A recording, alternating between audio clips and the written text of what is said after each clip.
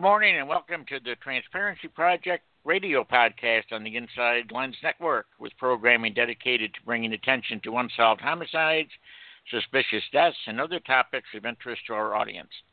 My name is Denny Griffin and my co-host is Delilah Jones of Imagine Publicity. Good morning, Delilah.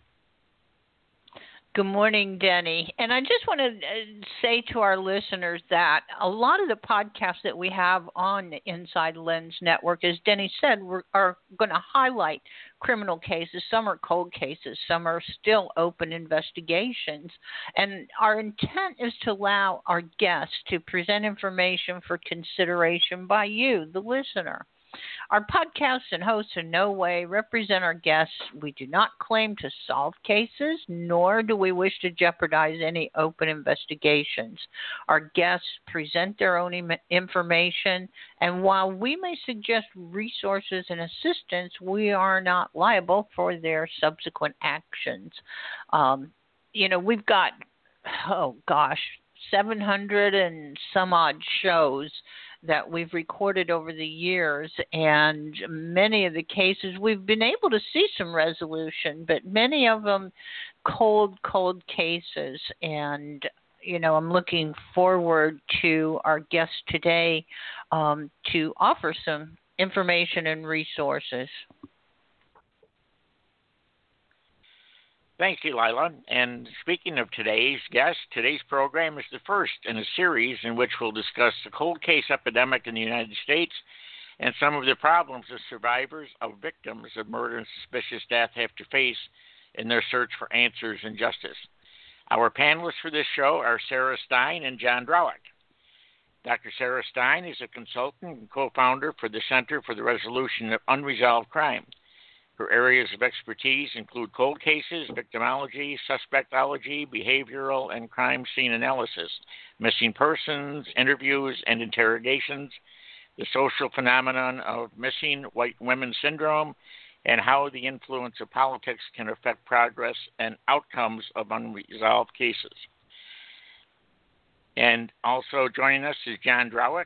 He has been a Massachusetts attorney for over 20 years. He's a retired detective lieutenant for the Massachusetts State Police, where he was a supervisor in crime scene response and internal affairs investigator.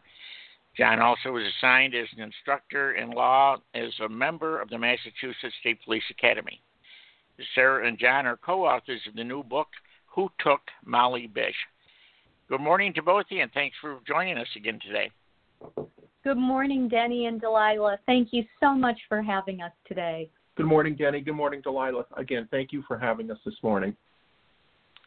I'd like to start off something relatively new, at least new to me, that I just encountered over the last few days, and that is the problems people are having trying to get an outside or another police agency to take a look at a potentially botched investigation done by the initial handling agency.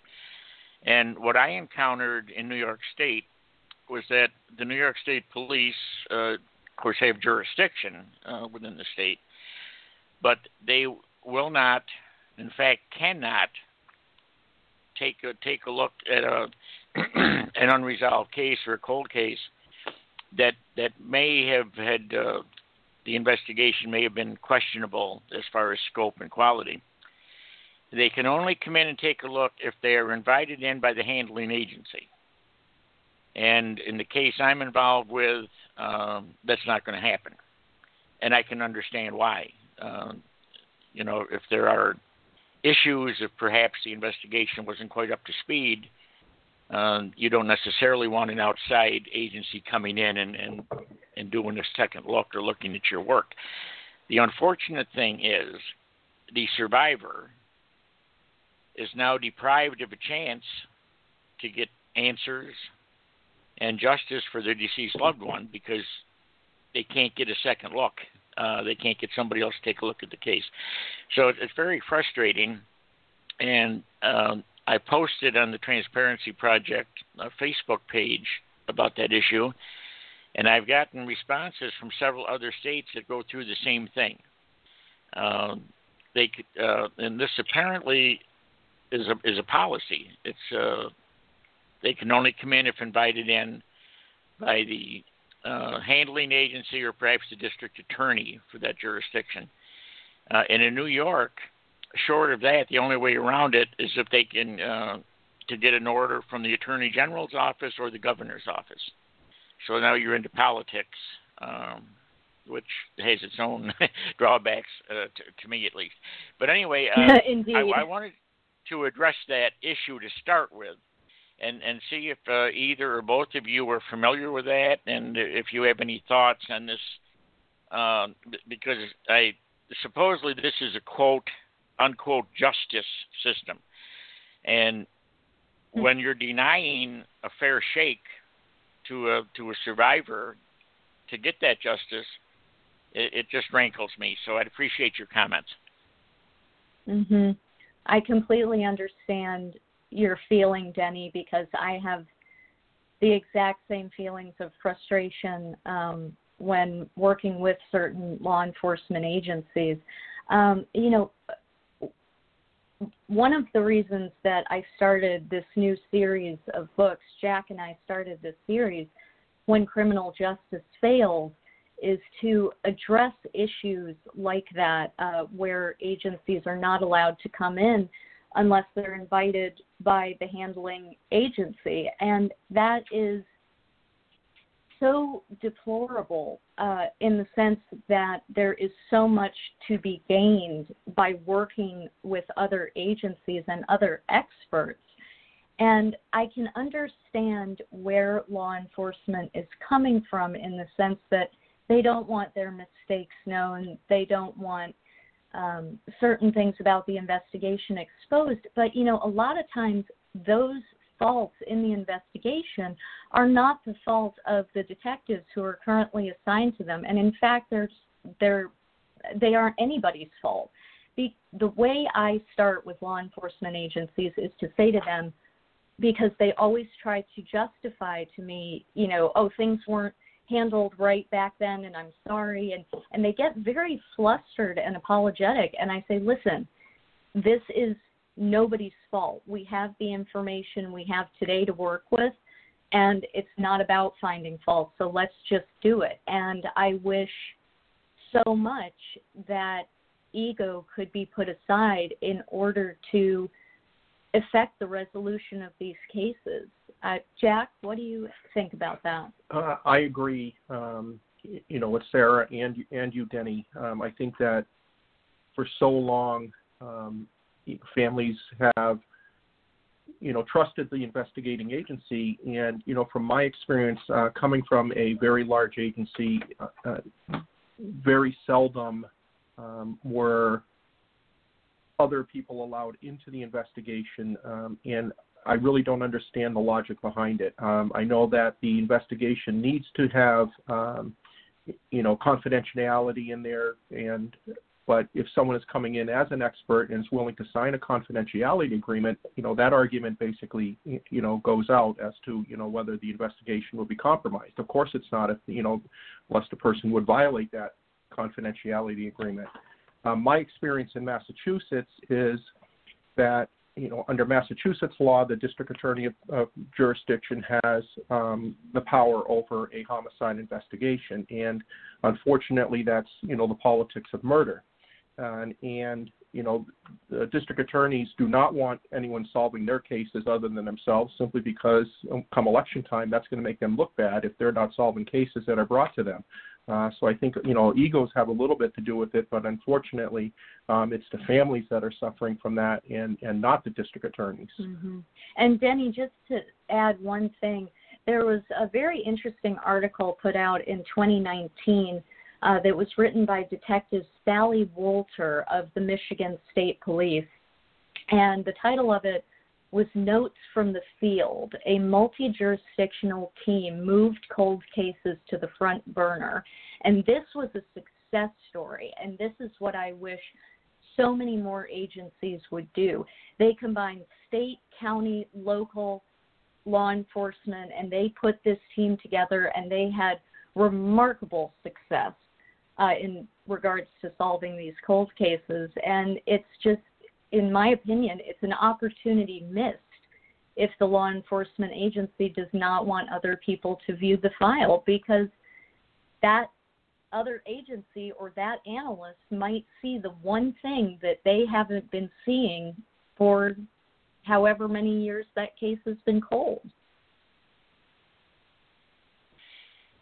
Yes, and like John mentioned too, you have egos involved in these things, and what I am proposing, and this is a work in progress because it's like I said, it's fairly new to me, but what I'm proposing in New York, or thinking about asking our local assemblyman, state assemblyman, is a proposal for an appeals process, if you will, that if a person feels that they have been shortchanged on the investigation and that there were, leads not followed up on, and there were problems, that perhaps like a tribunal or panel operating out of the Attorney General's office, under the purview of the Attorney General, to hear or to review the case and then make a decision as to whether there's a legitimate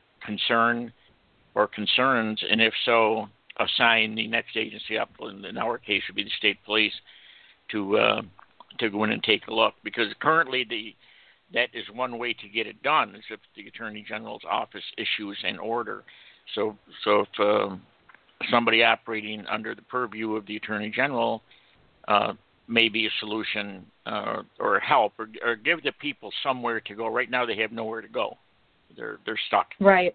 So right. That's something we're considering, but that's like I say, it's a work in progress. But I think it's an issue that does have to be addressed because it's not fair. And the people who have been contacting me on the Transparency Project Facebook page and by email and so forth are just totally frustrated. And again, they're at a dead end. They feel they have nowhere to go, nowhere to appeal. Right. It's just they take it on the chin. So, okay, well, I feel better having Denny, vented. No, Denny, just to speak to that, I want our listeners to know that we can't understand what you have been through as a family member losing a loved one in such a horrific way. But we, as credentialed outside experts, for me personally, I have never worked in law enforcement. I have consulted for police departments. But we share your frustration being independent consultants, because unless that law enforcement agency wants us in there, we are not going to get in there. And even if there is an appeals process, I think it's a great idea to do an appeals process. But what would concern me about that is that, again, there's still politics involved. And I think a solution, one solution is something that has been done in Utah. Interestingly, it's called the Utah Criminal Tracking Analysis Project, UTAP. And what they do is they work with a board of experts to address these cold cases constantly, so no one case goes cold. And to start those investigations correctly from the beginning is so important. It's just critical. Well, one quick question. A lot of what you're speaking about is kind of a mindset and a culture that we see throughout law enforcement agencies all over the country, in that it's a territorial culture. And I don't know what the solution is, but it seems to me if kind of open the borders, open everything up between agencies, that maybe it comes to a central clearinghouse or something. I mean, we've got technology, we can do all kinds of things. So we NCIC, everybody can access that. Everybody can get the information. All of the law enforcement agencies can. So what's the big deal about keeping everything close to the vest when you're in law enforcement? We've got to change that culture somehow. Mhm. You go ahead, Jack, and I'll follow up. I have to agree with you. And one of the things is that there's established case law throughout the United States where information that is shared between police agencies is considered confidential, with the newest agency getting that information. So, we're in a society now that's very mobile, and crime does cross jurisdictions. So it's very important to share information. When law enforcement agencies and agencies that gather intelligence don't share information, tragedy can result. We saw that on the federal level with 9/11. We've heard reports that if all of these agencies had shared information that might have been identified, that threat might have been identified well before that tragedy occurred. And my view is that if agencies have information that can help other agencies with their cases, that should be freely disseminated between them, and it is protected by case law. That can be used for search warrant applications. It's considered firsthand knowledge because it's police agencies, investigators sharing information. So I really don't understand, in being a former law enforcement officer, why trust doesn't occur between agencies. I know in some agencies it does. Some agencies are very open to sharing information, and I also know that some of them, are very, very closed with any type of dissemination of information. They'll gather as much information as they can from the outside, but they're not willing to share it. Mm-hmm. And that is the problem. And again, I think it's kind of like a jurisdictional ego thing where we're not going to let anyone solve our case except for us, because if anyone else comes in and solves it, it makes us look bad. And again, a lot of these investigators are working directly for elected politicians. And again, I think, the politics of murder is that if someone else comes in and does their job for them, it's going to make them look bad on the day that the ballot box is open. And just to follow up with that, Delilah, I completely agree with you. I mean, I am a very small woman. I am 5'1.5". I'm 100 pounds soaking wet. And so being especially a female outside consultant, typically the patriarchal order of law enforcement doesn't particularly like that. But once, I've worked with agencies so successfully, and we're able to break down those, cultural beliefs that they have. And there was an article by Nola Joyce in 2016. She's the former deputy commissioner of the Philadelphia Police Department. She was never actually a sworn law enforcement individual, but she said that she experienced the beliefs that you're talking about. Number one, that if you haven't worn a badge, you're an outsider with no knowledge of policing, and you should not be in there in the first place. And the second belief that's connected to that is that there's a belief in law enforcement that is, I wouldn't say pervasive, but it's certainly far-reaching, that it's as long as someone has worn a badge, they're qualified to do any type of policing work, regardless of their proficiency or knowledge. And those are Ms. Joyce's words. And she said those two beliefs are remarkably limited, and I completely agree with that. We've just got to break down this barrier between police and outside experts. It just makes no sense.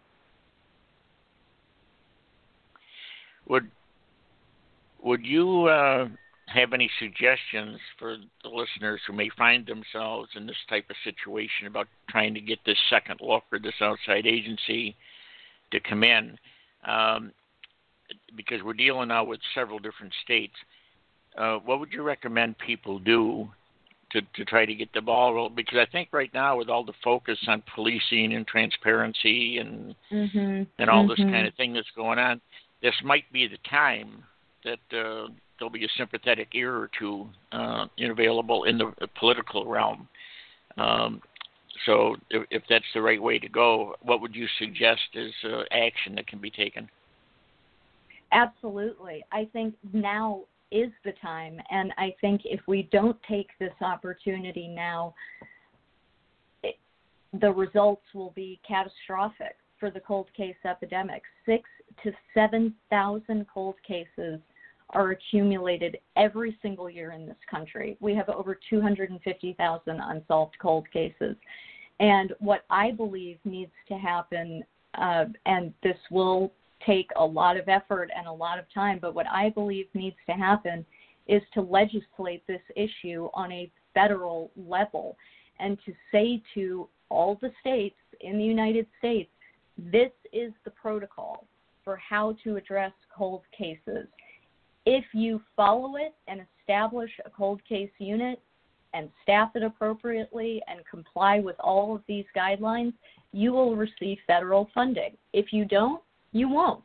It's as simple as that. We need to legislate this on a national level because we are dealing with too many jurisdictions. And there are over 18,000 law enforcement agencies in this country.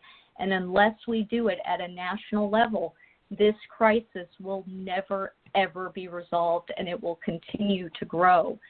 So my suggestion would be to go to your legislators, go to your government, talk to the people who represent your district in Congress and say to them, we need help. We are drowning.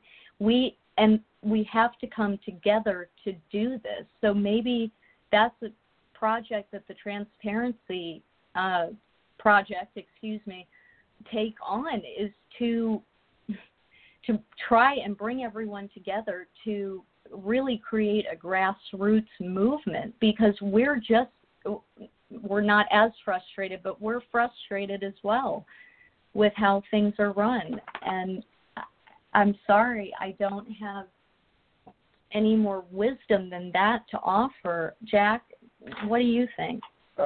I have to agree. I think that, first and foremost, the police agencies have to realize that times have changed. A lot of the cases that Sarah and I have consulted on, are very old cases. We're talking decades old. And, we have what's known in this country as the CSI effect with all the forensic science shows and everything. The public, basically wants to see evidence, and it's affected trials across the country, a positive as well as a negative way. And we've had, significant technology advancements within the forensic science field. And there's a lot of expertise, and there's a lot of, individualization amongst forensic scientists. For example, my experience working in a lab is I did mostly pattern evidence, which is prints, from, fingerprints, tire tracks, footwear. But also in the labs, there's the chemistry, which, analyzes controlled substances, maybe arson residues, explosives. You have the biology side, which, is mostly DNA now. A few decades ago, DNA wasn't even considered as being part of the evidence. And if you look at the model that, Sarah had mentioned, the Utah thing, there is a board of experts that includes not only forensic scientists, but behavioral scientists, medical scientists, psychiatrists. What we need to do is we need to have law enforcement understand that they're not an expert in every aspect of criminal law, constitutional law, as well as forensic science, anything that has to do with an investigation. And they need a team approach. They have to know what's available to them.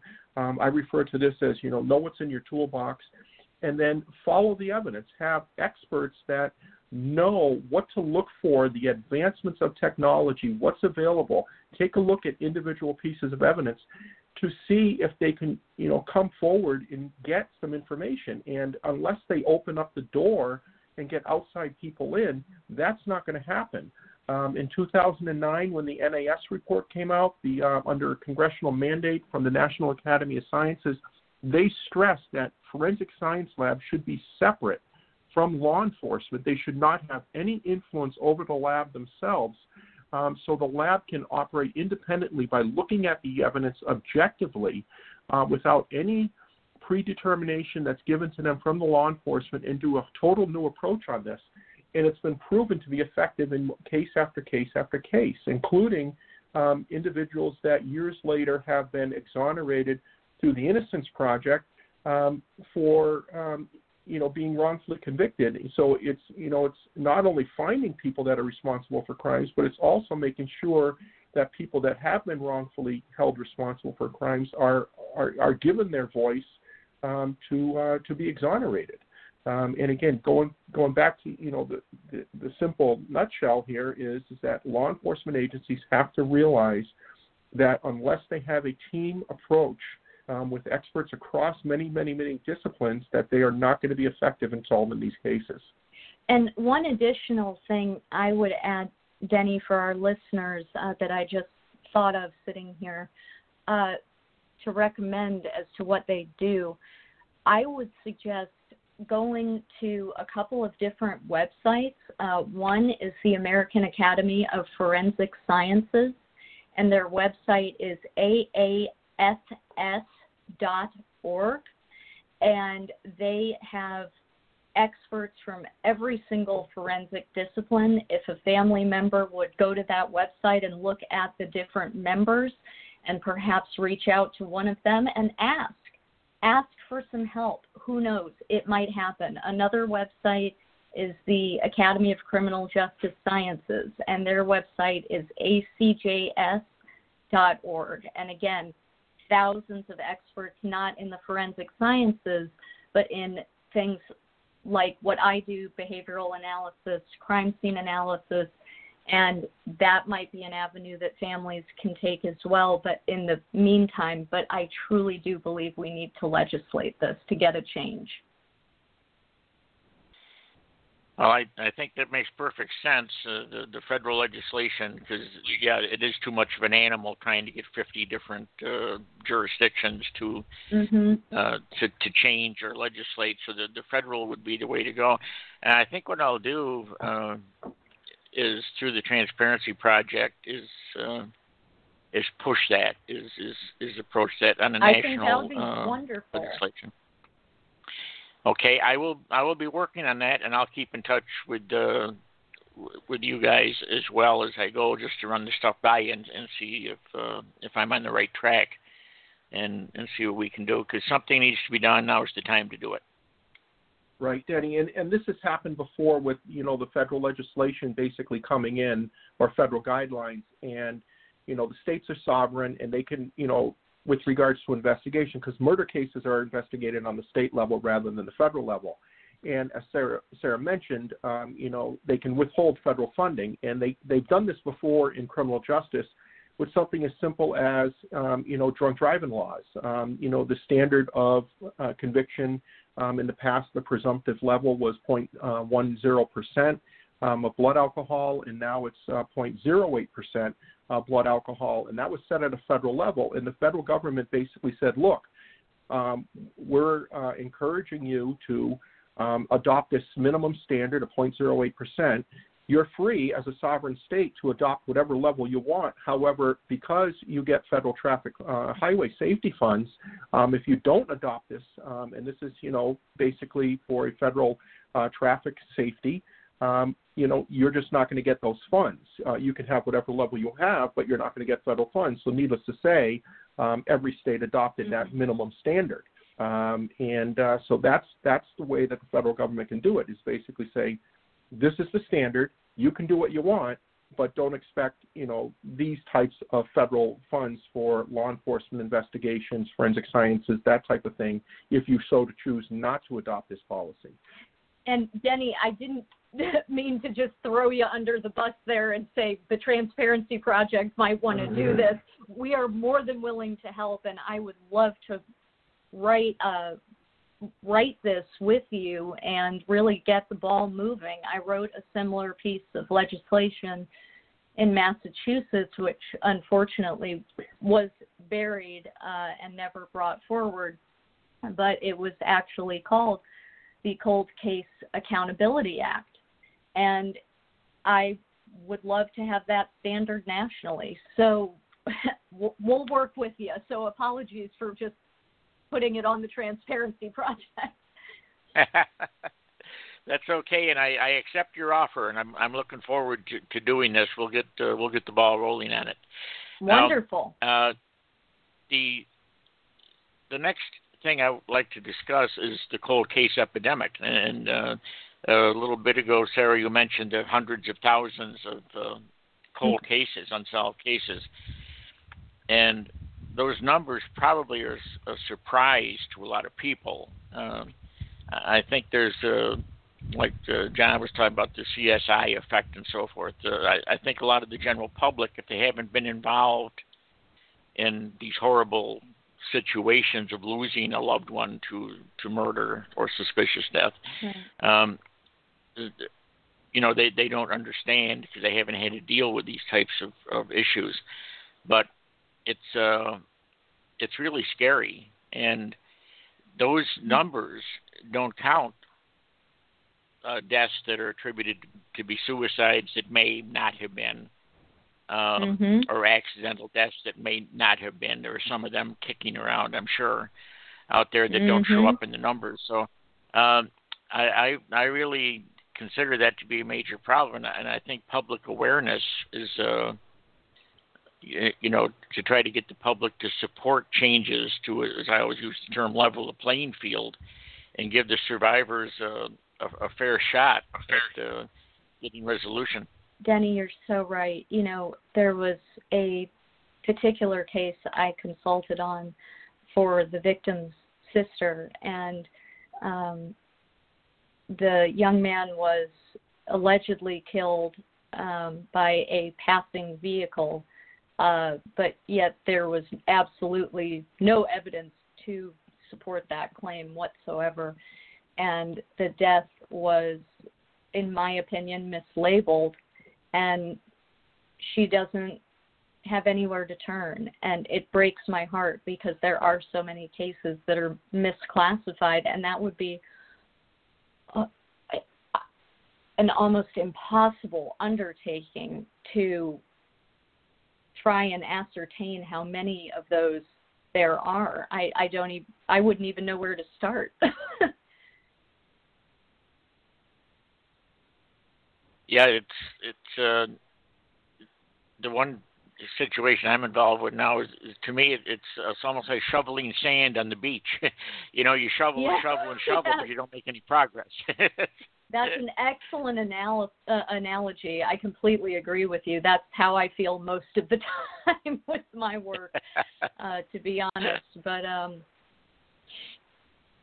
the cold case epidemic is just rampant in this country. It's just rampant, and one tiny aspect of the cold case epidemic is the massive amounts of indigenous Native women that are being murdered in the United States and in Canada and in the U.S. We are just starting to address that one single facet of the cold case epidemic, whereas in Canada, they really dug their heels in and put together a fantastic team and started addressing this problem. So there are so many different elements of the cold case epidemic. There are 40,000 at least unidentified dead lying in morgues across this country. And as I said earlier, there's over 250,000 unsolved murders. One resource that our listeners can use is to go to the Murder Accountability Project, MAP. Their website is murderdata.org. If you want to see firsthand how many unsolved cases there are in this country, you can go to that site or go to the Charlie Project, which is a database of missing persons in the United States that are cold cases, or NamUs, which is trying to identify some of these unidentified dead. It's just staggering, the number of cases out there. Well, don't you think there should be a way to use a service like NamUs, for instance, because I'm pretty familiar with NamUs. as it play, because it is kind of a sharing point, especially for missing and unidentified persons, which again, a lot of them are cold cases. In fact, most of them are. So if we can create something like that on the federal level, where that information is readily and easily shared by, I mean, families can input, law enforcement can input information, and then it's cross-referenced and cases are solved. So what's the hold up? I think that's brilliant, Delilah. That's brilliant. Come help us. Come work on our team. No, it's brilliant. And on a smaller, or not a smaller scale, but on a different case example I can give to you is there was a young woman murdered in the early 2000s by the name of Drew Shodine. Beautiful young lady, and a really tragic case in the sense that the murderer had just been released from prison in a neighboring state, and he was a sex offender. But at the time, we didn't have a national database of sex offenders that people could go to and look up. So by the time they figured out who this individual was, unfortunately, Miss Shodine had been murdered. And so that's where the National Sex Offender Registry came from. And I agree with you. I don't understand what the holdup is. I don't understand why this hasn't been federally legislated. There is the FBI does have basically a database. It's called VICAP. It's the Violent Criminal Apprehension Program. And what that does, it looks at sexual assault cases, solved and unsolved homicides, as well as kidnappings, missing persons, where foul play is expected or suspected, and also unidentified persons where foul play is suspected. And it's basically each individual agency that's part of VICAP enters the information, and what it does is it possibly could identify trends over state lines, identify serial killers, that type of thing, similar cases. But unfortunately, it relies on the individual agencies to enter the information. So we go back to the whole ego thing. If they're not entering the information and simply using VICAP as a information gathering thing, then that is, ineffective. So there are these things in place, but they have to be, mandated use basically for them to be effective. And unfortunately, that doesn't happen in all cases. Some agencies fully comply, and I'm sure there's other agencies that don't. So it's out there that some of these things are in place. It just has to be utilized.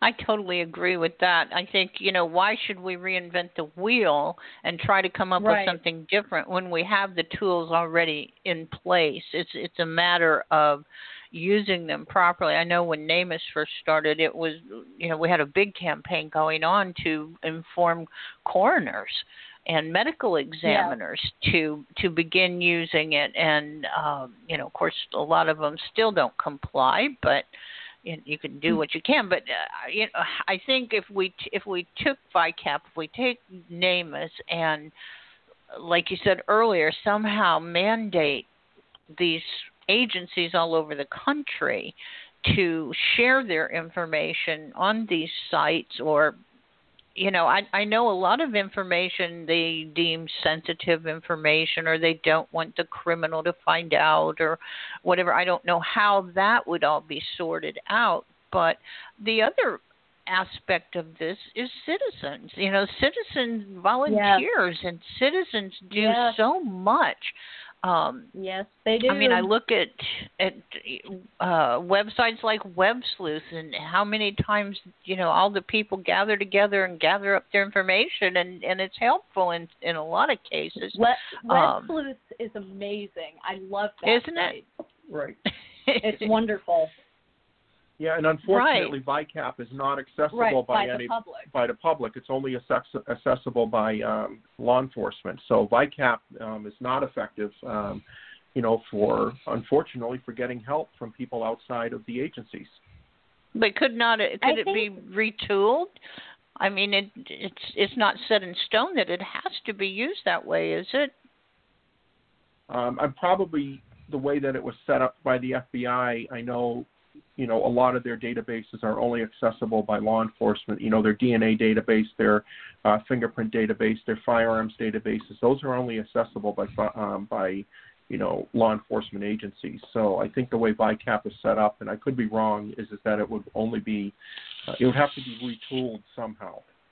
And I also think we are, not intentionally, but we may be overlooking the aspect that we need law enforcement input as to what they want. What do they need help with? Where are they lacking? And what can we do to help as citizens? Because we need to stop dividing the police and citizens.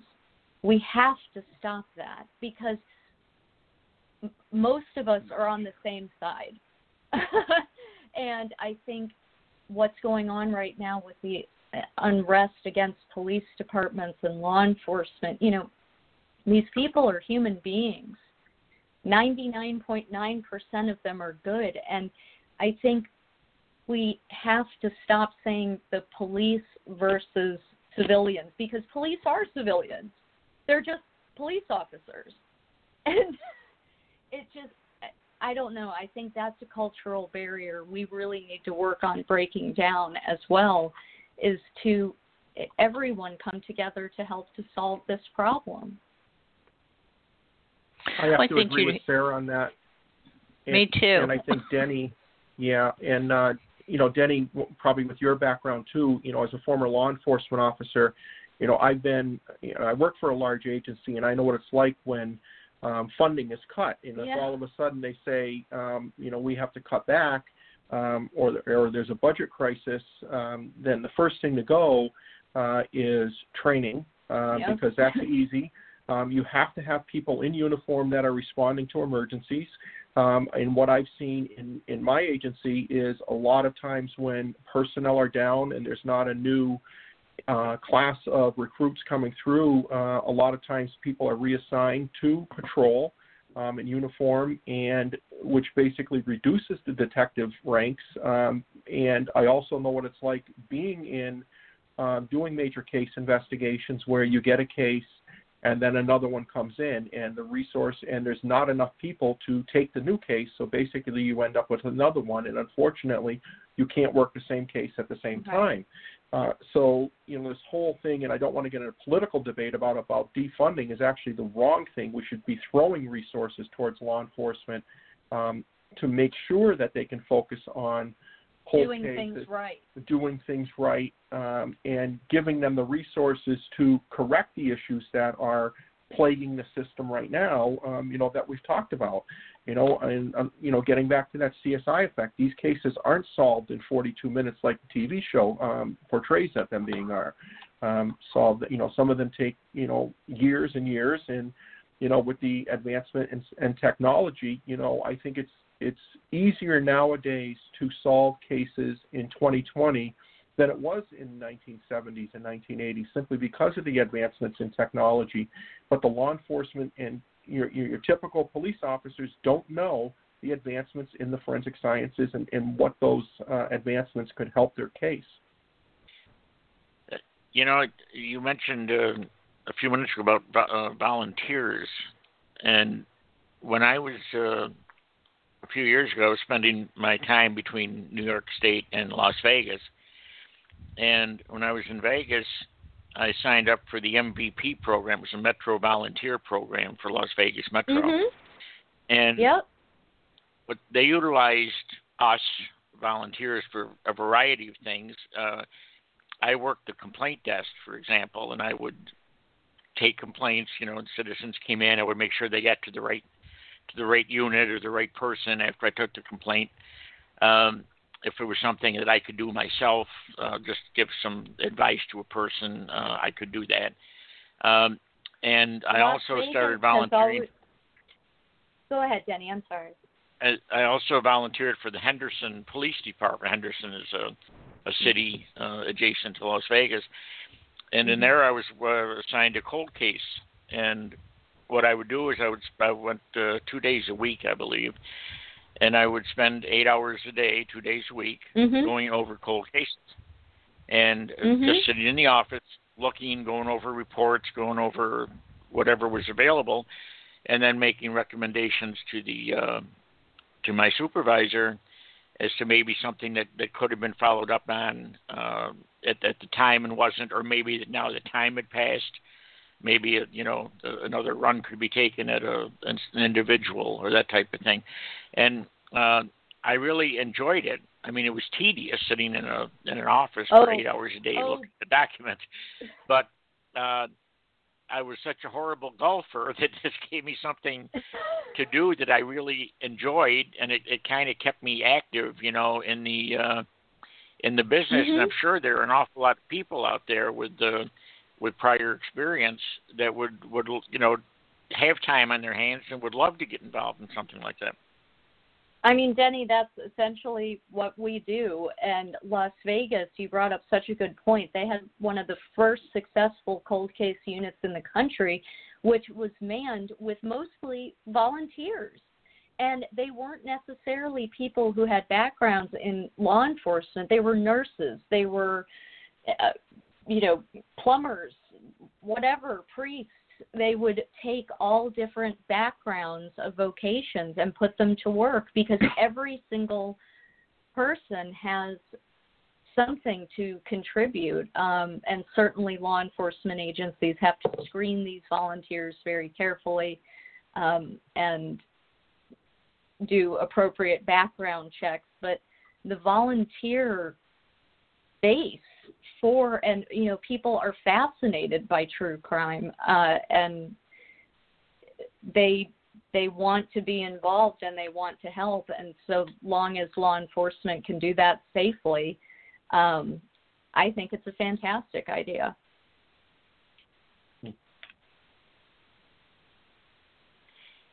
Yes, and so citizens, I think, you were mentioning citizen involvement.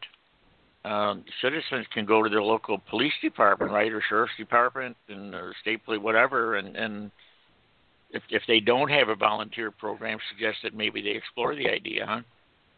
Yeah, absolutely.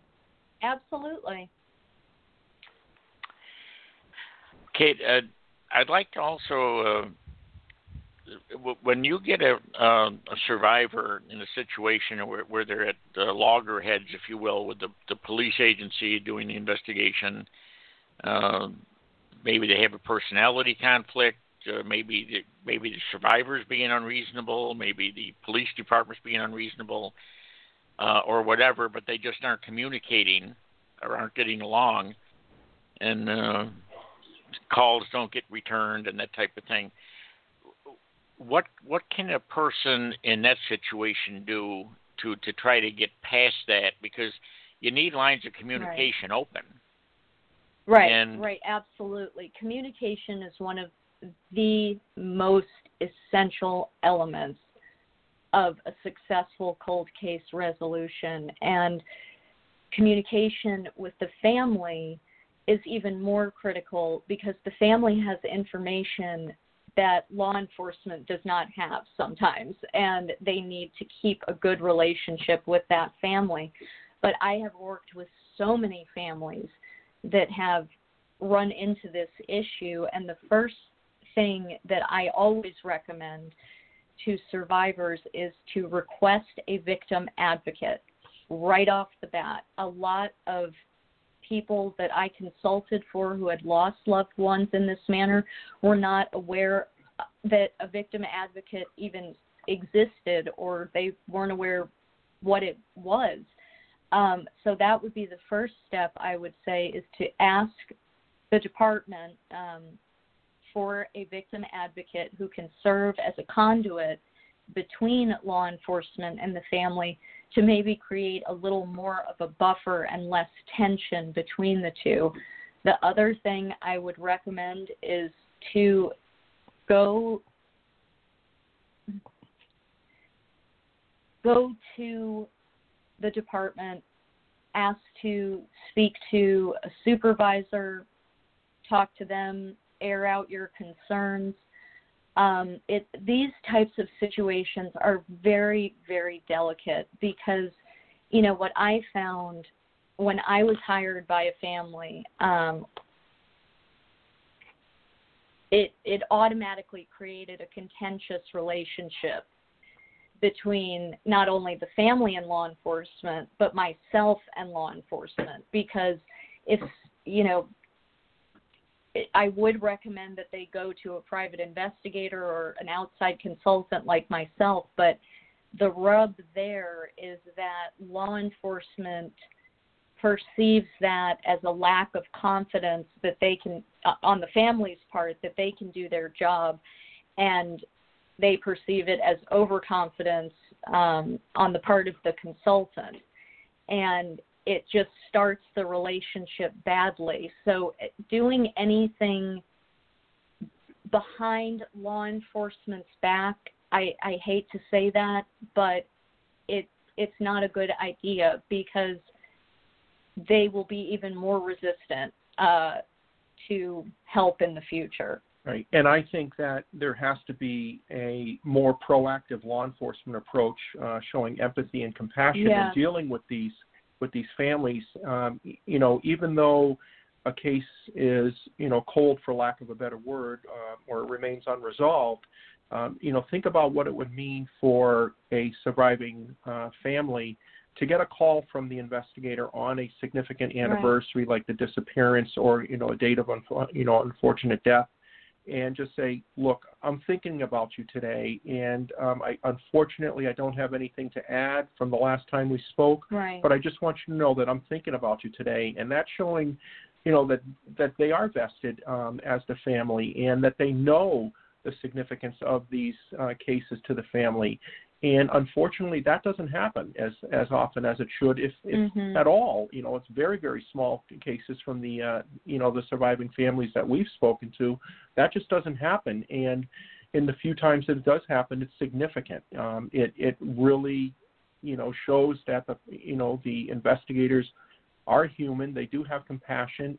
They're not forgetting about the case, because lack of communication, the families are wondering, are we forgotten? Right. And again, this goes back to the issue of training.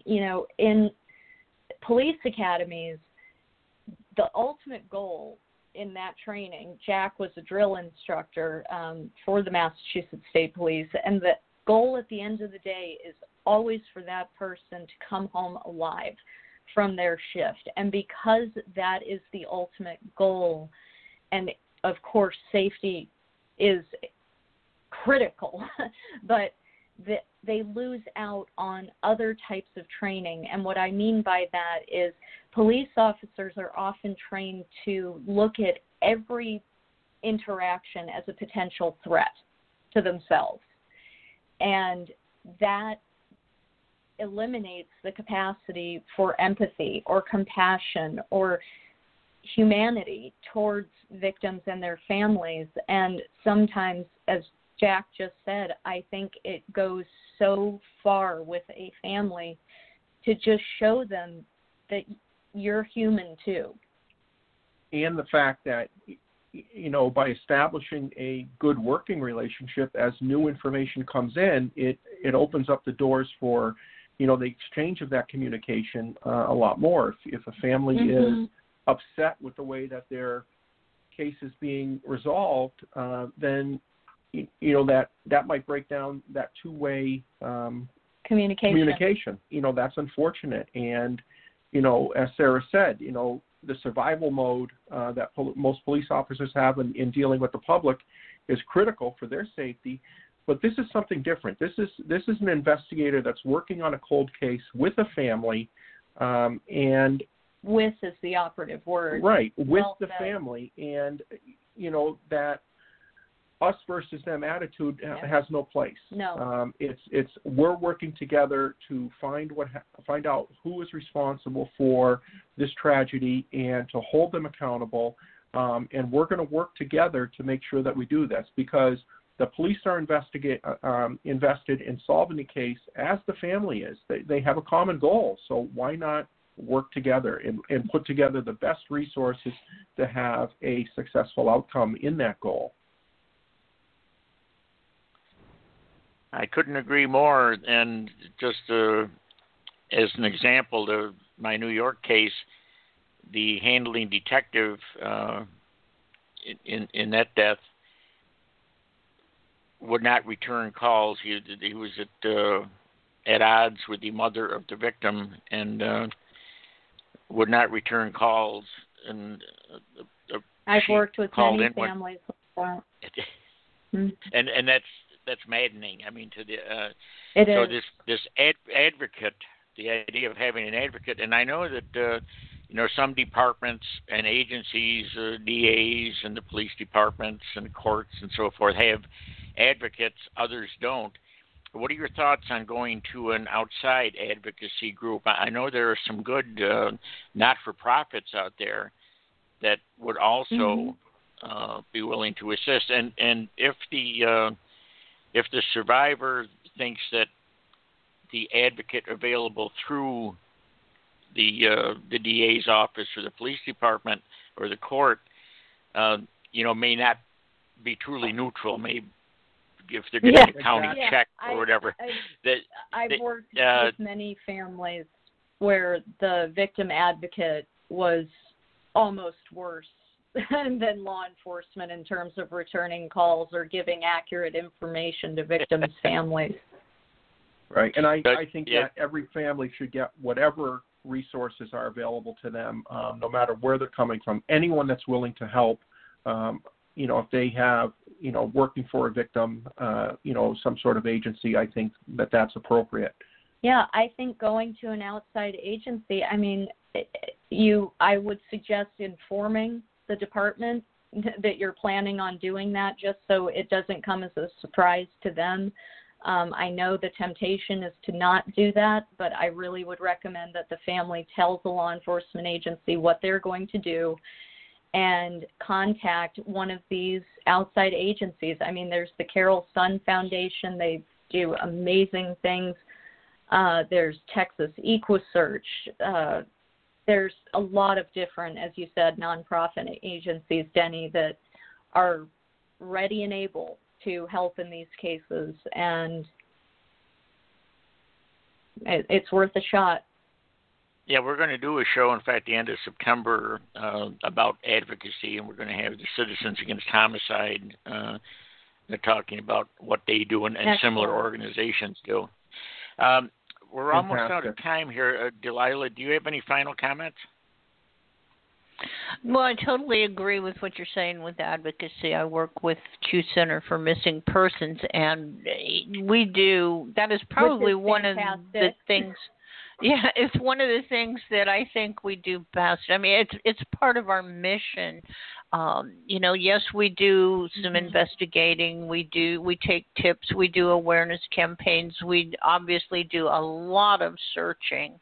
But I think that the heart and soul of the organization is advocating with the families. We try to be, the liaison between the family and law enforcement, or try to be that buffer zone, so that the thing that we don't want to do is to put them through any more agony. They're going through enough. Right. And my thoughts are, it could be beneficial to all law enforcement agencies to fund some kind of mindset training to where you get so much. I think there's an attitude adjustment that needs to be made. I know there are millions of excellent officers out there, but it just seems like every once in a while you run up against one that it's like hitting yourself with a brick wall. But that's my 2 cents worth anyway. I completely agree with you, Delilah. We're out of time, guys. John and Sarah, thanks so much for being with us today, and I'll be in touch on this legislation that we discussed earlier in the show. Yeah, thank you. And your book is available, Who Took Molly Bish, on Amazon and online outlets? Yes, both. Thank you so much to both of you for having us today. Yes, thank you very much. We appreciate it. Okay, and have a great day, and to you and to our audience, thanks for listening. Until next time, stay healthy and stay safe.